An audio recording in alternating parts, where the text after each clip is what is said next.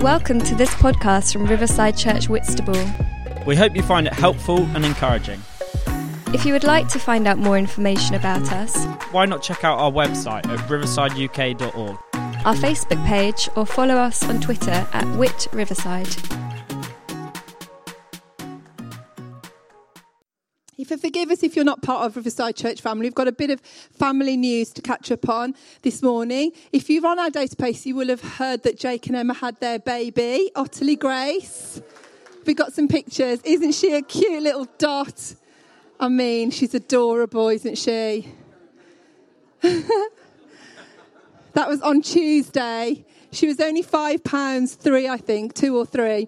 And so she's a little dot. They stayed in hospital for a few days, but they're all home now. So we just wish them lots of love. If you, they've got family staying for the next, about a week. So if you want to pop in or visit them, obviously text them beforehand or just, don't bother. Just pray for them. Exactly. Basically don't. They're just trying to get established, obviously. And they've got both sets of parents live away. So they've got lots going on at the moment and just trying to establish themselves as a new little family. But yeah, be praying for all of them. Pray that she puts on weight. And I think she's had some jaundice, which is all very normal. But just be praying for her. How cute. Moving on, you may not have had the privilege of meeting Emily and Laura, who joined our church last year, or Laura's parents, Richard and Sally. They're all in that little row there. You might not have had the privilege of meeting. They're all in life groups and part of our church. If you haven't met them, then do say hello. But we just want to say how... we all hugely want to congratulate you both because Laura and Emily got engaged. I think we've got a picture. They got engaged last week. Sorry, they didn't know I was going to do that. We want to send all our love and congratulations to all of you as a family and can't wait to hear all about it.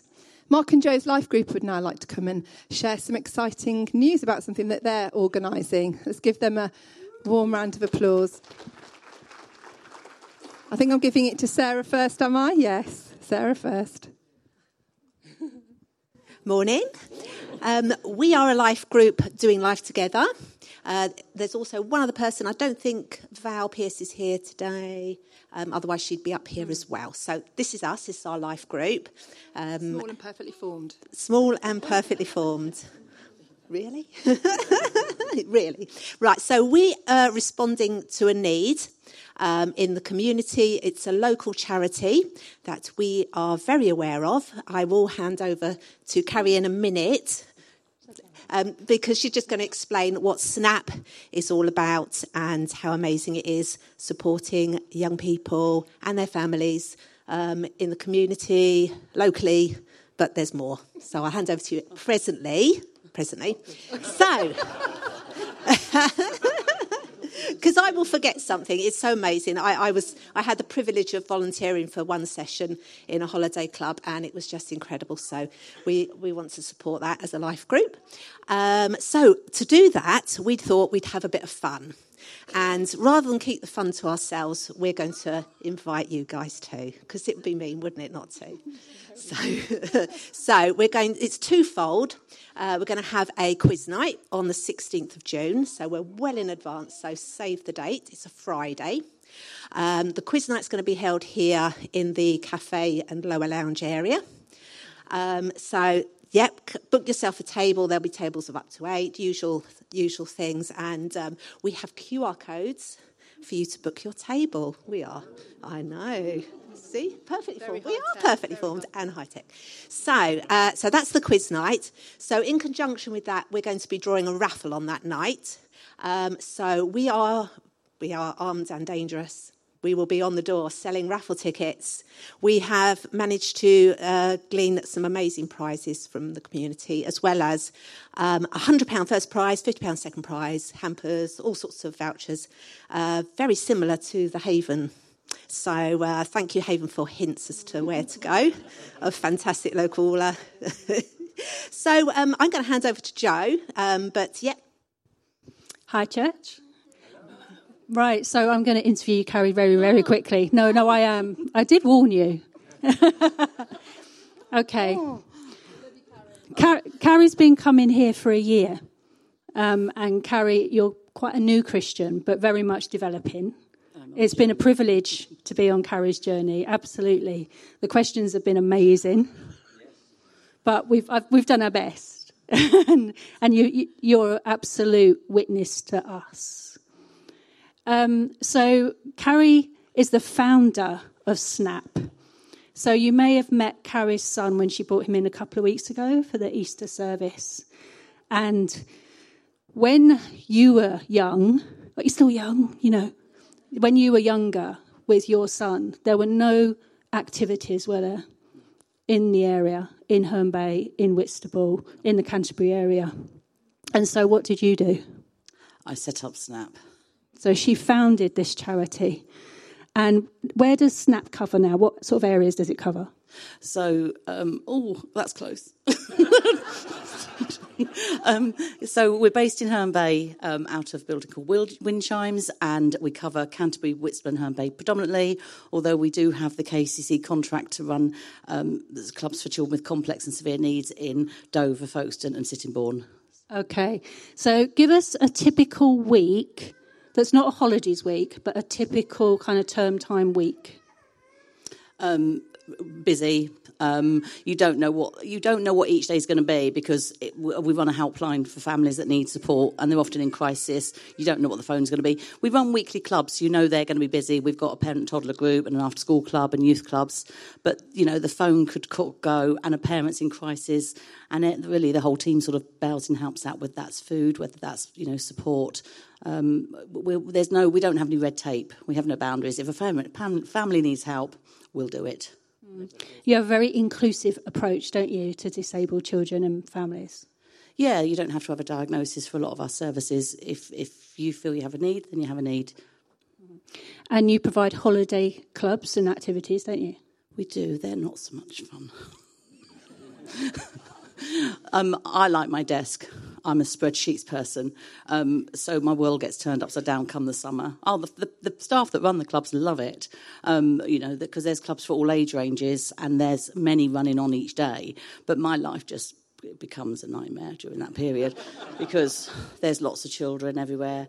There's lots of parents, and parents are struggling because of the holidays. I'm struggling because of the holidays. It spins. From the end of July onwards, it's just because it's just so busy. We're always trying to fill gaps. So whenever there's a need, we'll just pile it into the mix. We're now trialling a Tics and Tourette's Club because we've been made very aware about the empty pit that they're in when no services will acknowledge them, and yet often they can't go out because it just their tics can be terrible. So we're trialling that because we've got nothing else to do. Okay, so you have some grants, don't you, to run Snap, but with the cost of living, the grants has not quite covered what you need to provide these services. And so doing life together, that's what we're trying to do. We're very aware, we're very small. Loaves and fishes, 5 loaves, 2 fishes, we're only 5 loaves, right? So we're a very small group, but we're going to do life with you, and we're absolutely committed to helping you make that deficit. So please support us with that. And, amazing that an inclusive charity is part of our inclusive community here, isn't it? Well, thank you. Thank you. Thank you. That's amazing. Thank you. Well done, all of you. We really want to get behind this. So there'll be more details to come in the coming weeks. I'll email stuff out. But yeah, put that date in your diary, is it the 16th of June? Yeah, 16th of June. Get it in your diary, and we will make that happen and support you all as much as we can. Just to say, the gift bags are going amazingly well at Pantry. We'll hear about that next week. But if you've got a friend or a colleague or somebody that you know who you think would benefit from a gift bag, go and speak to them at the pantry table today after the service and let them have your information, and they will get that sorted out. Thank you to the team who are doing such a great job with that. Right, I'm going to welcome Simon, who's going to continue our series. Thank you very much. Can I just say, I just love that honesty. Wasn't that great? Yeah. Can we all try a bit more honesty? I just love the fact, just talking about the challenge. No problem, thanks, Abby. I heard you. Okay, we're continuing our Everyday Spirituality series. We're into week 3 now of this. Looking at how we can be more aware of God in the everyday, how we can be more aware of God's presence, God's activity in our lives, looking at simple habits that will help us do that, how we can connect with God more and more just in the normal. So week 1, we looked at here, this idea of drawing ourselves into the present, the practice of invocation, speaking to our souls and telling us to turn up in the present, to meet with God in the present, and recognizing that God is in every moment of every day. Last week, Chris spoke on worship and how we can be more aware of worshipping God in the everyday and awakening ourselves to God's beauty and joy. Chris, bless him, has been poorly since then. He's had a collapsed lung, so we need to pray recovery for him quickly. So God, we just pray blessing and healing on Chris right now, in Jesus' name. We are aware that sometimes doing this is a battle, without getting too spiritual about it. Sometimes when you step up and do things, there is a kind of a spiritual battle that takes place, so we pray blessing and protection on Chris. If you missed either of those talks, we will get them on YouTube this week. We've been away. Jake's been busy with other things, so we haven't had a chance to edit those and get them up, but we'll get them up this week for you. This week we're looking at the practice of thanks, trying to be aware of thankfulness in every aspect of our lives, giving God thanks in the everyday, and that awakens us to the goodness of God in all of life. We're taught to say thank you, aren't we, from a very early age? Yeah? Do you remember as a child, someone would give you something and your parent would nudge you and you're supposed to say thank you, and you remember that you had to say thank you. It's part of learning your manners. Your mum and dad say, what do you say? What did you say? And you say, oh yeah, thank you, and please. And you'd learn to be polite from a very, very young age, part of growing into an adult. And now it's conditioned, isn't it? Someone holds a door open for you, you say thank you. Someone makes you a drink, you say thank you. So saying thank you is part of, hopefully, good manners. But saying thanks to God isn't about being polite. It isn't about being polite to God. Expressing thanks to God is more about meaning than manners. More about meaning than manners. And when we make Thanksgiving part of our everyday, it changes every aspect of our lives. It changes our perspective. It changes the way we see ourselves. It changes the way we see the things that we steward. It changes the way we see other people. It affects every aspect of our lives if we allow Thanksgiving to become part of our everyday. Take you way back now. My first job after leaving school was to become an engineering apprentice. I got a job with a company called Pipework Engineering Developments, snappy title, in a faraway place called Great Bridge, in a mythical land called the Midlands, which we knew as God's country. Pipework Engineering Development, or PED for short, they made high-pressure pipe work for power stations all over the world. And I got a job with them way back in 1985 when I was just 18. PED was a great company. It's, give you an idea, its social club had 6 full-size snooker tables. So you could go and play snooker in your lunch hour if you wanted to. It had its own crown green bowling lawn. It was a great company back in the day, quite a thriving manufacturing company. Even Steve Davis came to play an exhibition on our tables. Steve Davis, 6 times world snooker champion. On his way up, he came to play an exhibition at PED. I was quite proud of PED, so many years later, after Kee and I were married, I took her to see the factory where I'd done my apprenticeship, and it turned out that PED had become Asda, which I thought was quite sad. Unfortunately, nothing lasts forever, and a lot of manufacturing in the Midlands is no longer there. So we said, there's Asda, and we drove off. But when I got that job, I was really excited because I would be earning my first wages. And I'd already decided what I was going to do with my first set of earnings. I was going to buy one of these. Now, this is the Tamiya Hotshot. Off-road, 4-wheel drive, radio-controlled car. What is there not to love about this? So I decided with my first few sets of wages, I was going to save up and buy myself the Tamiya Hot Shot. Oh, yeah. And the women are going, what? It's my first car, exactly. Now, back then, there was no internet, no flashy videos like that one to promote the Tamiya Hot Shot. All I had was to gaze longingly at the box in the shop window, in the model shop. And I had a thing called a catalogue. The catalogue was the old equivalent of what you now call phone scrolling. So rather than scrolling through a phone, we would scroll through catalogues. And I had this Tamiya catalogue with the Hot Shot featured in it. I've spent hours poring over this catalogue, reading the specs about the Tamiya Hot Shot and all the things it could do. And I'd owned rubbish remote control cars in the past, and I was determined I wasn't going to do that again. I was going to buy the Tamiya Hot Shot. I wanted a proper one. The problem was, back in 1985, even then, this was £110 to buy. I know. And then you had to buy your radio gear as well. So by the time you add it all up, about £150 worth of equipment to buy the Tamiya Hot Shot. My problem was, my weekly salary was £45. So I had quite a bit of saving to do as an apprentice to save up to buy this. But I did. I saved hard, and I went to a shop, a physical shop, in a place called Dudley, and I gave the man my money, and I walked away with my Tamiya Hot Shot box. It came as a box of bits. It didn't even come as a whole car. You had to build it yourself. So I spent an afternoon building it with a friend, and we excitedly got out in the garden, and we started driving the Tamiya Hot Shot, and it was great. Drove it round a bit. We even made a jump for it to jump over. And then after 10 minutes, it ran out of battery, which I was a bit sad about, because the battery took about 8 to 10 hours to charge up. So that was the end of the fun for that day. So we put it on charge, and we came back the next day, and then we drove the Hot Shot around the garden again. Actually, we took it outside onto the road, and we drove it around the cul-de-sac. And that's when I discovered a design flaw in this car. When the battery got low, basically it starved the radio control gear of power and gave all the power to the motor.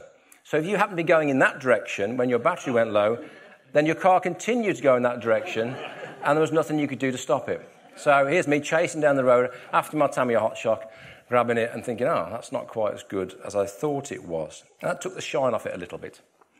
Well, next day I drove the Hot Shot a bit more, and a few weeks later I modified it so it didn't run off down the road on its own. But after a while, it just sat on the shelf, gathering dust. And then one day I got it out and I drove it. I managed to break the front suspension on it. And then it went from sitting on the shelf gathering dust to being in the back of the wardrobe. And when we moved down to Whitstable, I took it out the back of the wardrobe and I put it in the bin. I know, sad, isn't it? That was the end of the Tamiya Hot Shot dream. What did I learn from owning one? Well, I learned that I put far too much meaning onto this thing. I basically put far too much meaning onto owning this Tamiya Hot Shot. As I pored over that catalogue and I studied every detail and I dreamed about owning this car, it took on a status that it could never deliver in real life. I was drawn in by the dream of owning this thing, but in reality, it was very ordinary and it didn't really change my life at all in the way I thought it would. Thankfulness. We live in a culture where lots of meaning is attached to owning. Meaning is attached to owning. The more that we own, the more that we accumulate, then we think we'll have more meaning in this life. And that can really work against the practice and the habit of thankfulness. A lot of people in advertising spend a lot of time and a lot of money making you think about all the things that you don't have rather than being thankful for the things that you do have. They want you to think more and more about the things that you could have, or maybe about the things that other people have, rather than being thankful for the things that you currently do have. We live in a world of consumerism, and consumerism really works against thankfulness. Consumerism robs the soul of happiness, sows discontentment into our lives, and encourages us that meaning and happiness are found in stuff. We just need to accumulate more stuff. Our happiness is just one purchase away, isn't it? Consumerism claims that owning something brings you meaning. And that's why we can struggle with thankfulness spiritually in the climate that we currently live in. It's a climate of consumerism. And I joked about your phones, but your phones are constantly pushing adverts. Every app on your phone is designed to monetize advertising. And however fun it is to watch TikTok videos or whatever else it is, or Instagram posts, the whole thing is monetized. It's designed to sow into you an idea that if you have this thing, or you get that thing, or you go to that place, or you look this way, then that's when you'll find meaning and happiness.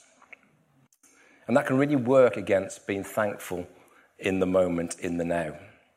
We're so conditioned to be dissatisfied that we forget to be thankful. The German theologian Meister Eckhart said this: "If the only prayer you said in your whole life was thank you, that would be sufficient." That would be sufficient. When we say thank you to God, we're acknowledging his presence and his involvement in every area of our lives. And if we foster an attitude of thanks as an everyday habit, then it does change our perspective. It does change the way we live. So I want to give you 4 possible ways to think about that this morning. Now, as you sit here this morning, the last thing on your mind might be saying thanks to God. You might have had a really tough week, a tough month, a tough year. You might feel like more saying, well, thanks a lot, God, and thanks because of what you're currently going through in your experience. So what's the good news for you this morning if you don't feel like being thankful? Well, the good news is you can start from where you are. In the book of Hebrews, the writer tells us that Jesus is able to fully empathize with everything that we go through as humans. Every aspect of the human condition and circumstance and emotion, Jesus can fully empathize and understand what we're feeling and what we're experiencing. The Message translation puts it like this: "We don't have a high priest who is able to touch with our reality." So Jesus fully understands where you are in life and what you're feeling and what you're experiencing. So if you don't feel like being thankful about your circumstances, you can simply say this: thank you, Jesus, that you fully understand what I'm feeling right now. Thank you, Jesus, that you are in touch with my reality and my experience. So you might not be able to be thankful for your situation, but you can be thankful in your situation. And there's a difference. You can recognize that Jesus is present with you and empathizing with you in your situation, in your experience, in the emotions that you're going through. You see, thankfulness to God isn't about good manners. It's about God matters. God matters in the midst of your situation and your circumstance. Jesus is right there with you in the midst of your suffering or your joy. And when we say thank you to God in the everyday, it reconnects us with the reality of God's presence in our lives. Because the real meaning of life is not to be found in consumerism, it's to be found in communion with God. That's the real meaning of life. Your real meaning is to be found in your relationship with God. So the first thing we can do is start from where we are.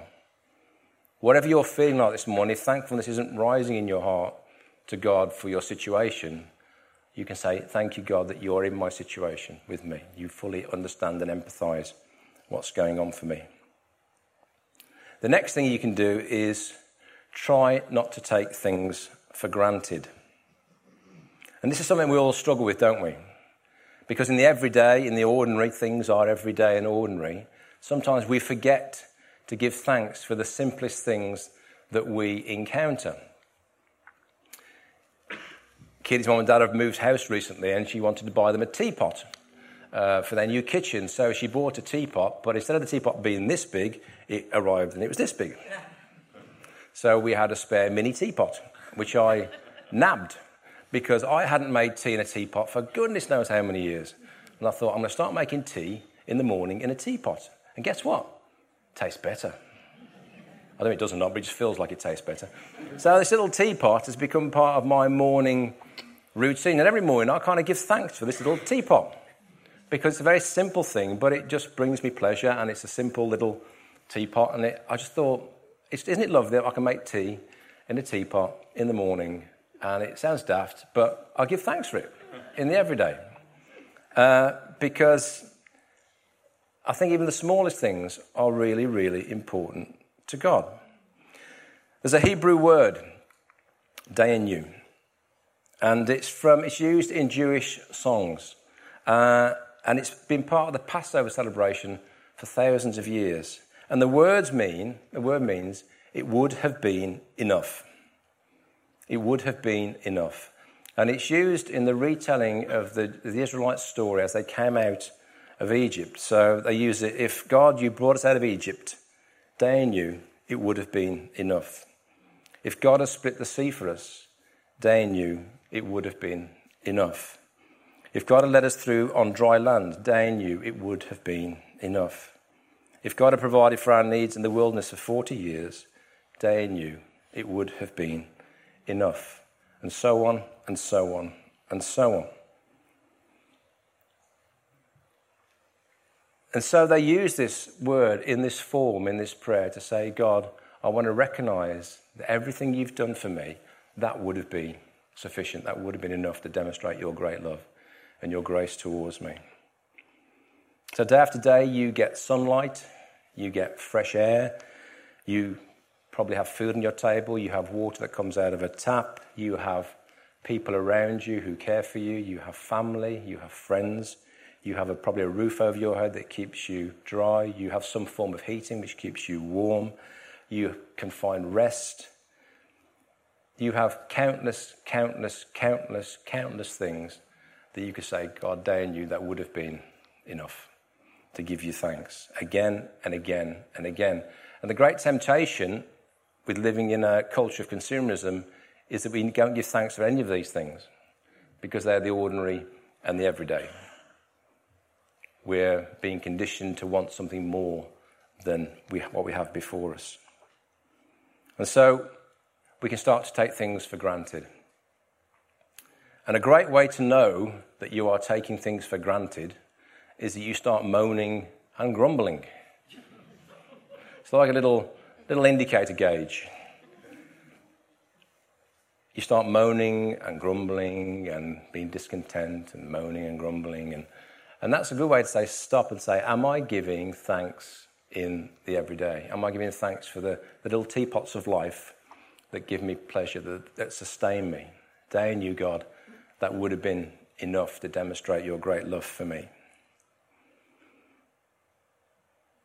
And when we start giving thanks for even the simple things that we no longer take for granted, we appreciate it's those things that give us contentment in our souls, not the things that we don't have, but appreciation for the things that we do have, that really help us to find nourishment for our souls. So try not to take things for granted. Try to give thanks in all seasons. And this is hard. In the Beatitudes in Matthew's Gospel in chapter 5, Jesus talks about all these different seasons we can find ourselves in. We can find ourselves in times of poverty and loss and grief and injustice and persecution, all these different aspects of life. And he says in this strange way that in every season there's a blessing. He says, blessed are those who mourn, for they will be comforted. Blessed are those who hunger and thirst for righteousness, for they will be filled. And these are counterintuitive sayings from the mouth of Jesus. And Jesus has many more of these in this section in the Gospels. And as he does, as we listen to the words of Jesus, he enrolls us into this advanced kind of class of gratitude where we learn something of the kingdom of God, that we're called to give thanks in all seasons, not just in the seasons that we enjoy. And he says to us there are advantages in the disadvantages, and there are disadvantages in the advantages. Blessed are the poor. Why? because in some way they're liberated from the crushing weight of consumerism, because the simplicity of their life can bring great joy. Some of the happiest people I've encountered were in a village down in Mozambique where they had nothing, yet they had great joy in God with incredibly simple, subsistent lifestyle because they weren't crushed by the weight of consumerism. There's blessings and advantages in the disadvantages, and there's disadvantages in what we perceive to be advantages. And Jesus took that whole concept to conclusion when he paradoxically died on a cross. The king chose to submit himself to a cross because that would bring ultimate freedom and hope and liberty to all humanity. And so in all seasons, Jesus draws us and calls us to give thanks. To be grateful not just in the good times but also in the bad times. To be grateful not just in the plenty but also in the need. To maintain thankfulness not just in laughter but also in sorrow and tears. The words in Psalm 118, give thanks to the Lord for he is good, his love endures forever. That Hebrew word there is yardor, to give thanks. It means to hold out the hand or to throw a stone or an arrow. It's like you're throwing up something to God in worship or thankfulness. We think that lifting our hands in worship is quite a modern thing to do, but it's been done for thousands of years, yardor, to raise our hands in worship and thankfulness. And so in the midst of our difficulty, in the midst of our heartache, our suffering, we can throw up a hand to God in worship and thankfulness. And when we do that, it's saying, God, in the midst of my suffering, I still trust you. In the midst of my suffering, I still give you thanks. In the midst of my suffering, I worship you. And that thanksgiving, that arm up to God, is like a conduit to allow God's life and love to flow back into our lives. You could argue that Jesus, who being fully God in human form, never needed to say thank you to God, his Father. But he too practiced thankfulness throughout his life. Before the feeding of the 5,000, he said, thank you. Before the feeding of the 4,000, he said, thank you. And before raising Lazarus from the dead, he said, thank you. And it seemed to be that as Jesus proclaimed thankfulness, there was a release of kingdom power, a release of the miraculous, dunamis nature of the kingdom that came and multiplied the loaves and fish. I'm sure we'll multiply the needs for that charity as well we talked about this morning. Multiplication, kingdom power, thankfulness, expectation. And when we say thanks to God in the midst of the difficulty and we don't yet see what's next, we sang that song this morning, didn't we, as well, which linked to that, what comes before, what's beyond, and what's coming, God. We're linking in faith in thankfulness. We're saying, God, I thank you for who you are, I thank you for what you've done, and I thank you for what you're going to do. It goes beyond our natural circumstances. It goes beyond what we see in the present.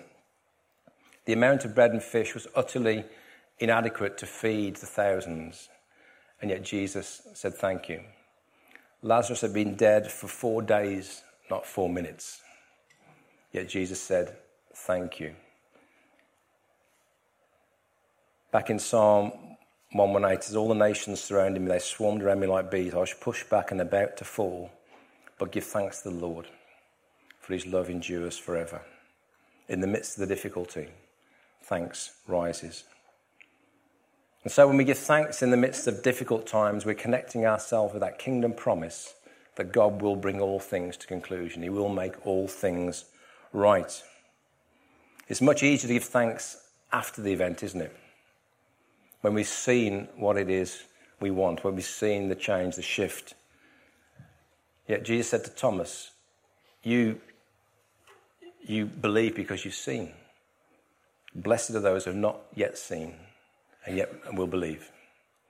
There's a kingdom premise here that we can take on into thankfulness. And that's the last point I want to say. Remember, thanksgiving is an act of faith. When we give thanks, it speaks of God's promise. It speaks of the coming kingdom. And we are kingdom people. If we follow Jesus, we are kingdom people. We are continually, we've said before, drawing the future into the present. Let your kingdom come, let your will be done on earth as it is in heaven. We're pulling the future into the present. And Thanksgiving is a key part of that. It's a key part of that dynamic. If our Thanksgiving is just limited to what we see in the natural, then we're not taking on that kingdom perspective. And it limits our ability to develop kingdom mindsets. In Colossians, the letter that Paul wrote to the church there, he encourages the followers of Jesus by saying these words. Since then, you have been raised with Christ. Set your hearts on things above, where Christ is seated at the right hand of God. Set your minds on things above, not on earthly things. For you died, and your life is now hidden with Christ in God. When Christ, who is your life, appears, then you will also appear with him in glory. This can be a really hard thing to grasp, particularly in the midst of difficult circumstances. But giving thanks can really help us, really help us. God, I thank you that I'm seated with Christ. That's the reality of what your word says to me. I thank you I have a new life in Christ. I thank you I'm hidden in Christ. I thank you that my future hope is secure and nothing can change that. I might be having the worst day possible, God, but I thank you that nothing can take away your great love for me. Nothing can take away my future hope. My future is fixed in heaven, and that is unassailable. What happens on earth cannot change that. So, God, I just take my loaves and fish and I put them into your hands, and I say, will you multiply them? Will you multiply them? Thank you that you can multiply them. I thank you, God, I can bring what's dead, and you can raise it to life. So here's my Lazarus today. Here's my Lazarus for you to resurrect. In the book of Revelation, the saints in the throne room of God say, we give thanks to you, Lord God Almighty, the one who is and was, because you've taken your great power and you've begun to reign. Thanksgiving right now is taking place in the throne room of heaven. So we can thank God in advance for the fact his gospel is extending over the whole earth. We can thank God in advance that many, many people encounter his love and his forgiveness and his life. We can thank God in advance for the people that will be healed and will be restored, set free, resurrected. So we're living in a world that is always holding out hot shots to us. So I've got a question for you. What's yours? What's yours? What's the world holding out to you this morning that is promising meaning or promising happiness or promising satisfaction or fulfillment? It probably won't be a radio control car, but it might be something else that has captured the affections of your heart, promising you meaning. As we gaze on these things and our devices, we can forget to be thankful for everything that we have already in our lives, the everyday, the day anew. We become dissatisfied with the here and now, with the present. We said the first week, didn't we abdicate being present because we project ourselves into a fantasy future where we have the things that we think we need. But if we practice thankfulness to God, it draws us back into the present, draws us back into the everyday. And it reminds us that God is fully here with us now, and we can be grateful and satisfied for what he has provided for us. As we integrate thankfulness into our lives, we awaken more and more to God's goodness, more and more to God's provision, more and more to a deeper sense of communion with him. Expressing thanks to God is about meaning, not about manners. And the more we say thank you to God, it changes the dynamic of our meaning on this, the way we live our lives on this planet. It changes everything. And you can start from where you are this morning, giving thanks for the simplest things in life. Start by trying not to take even the ordinary for granted. Thank God for all the simple things in your life. And maybe if you're in a hard season this morning, as an act of faith, express thankfulness. to God that he's fully aware and can understand right where you are. And as you express thankfulness in a hard season, it's an act of faith, of belief in the coming kingdom of God.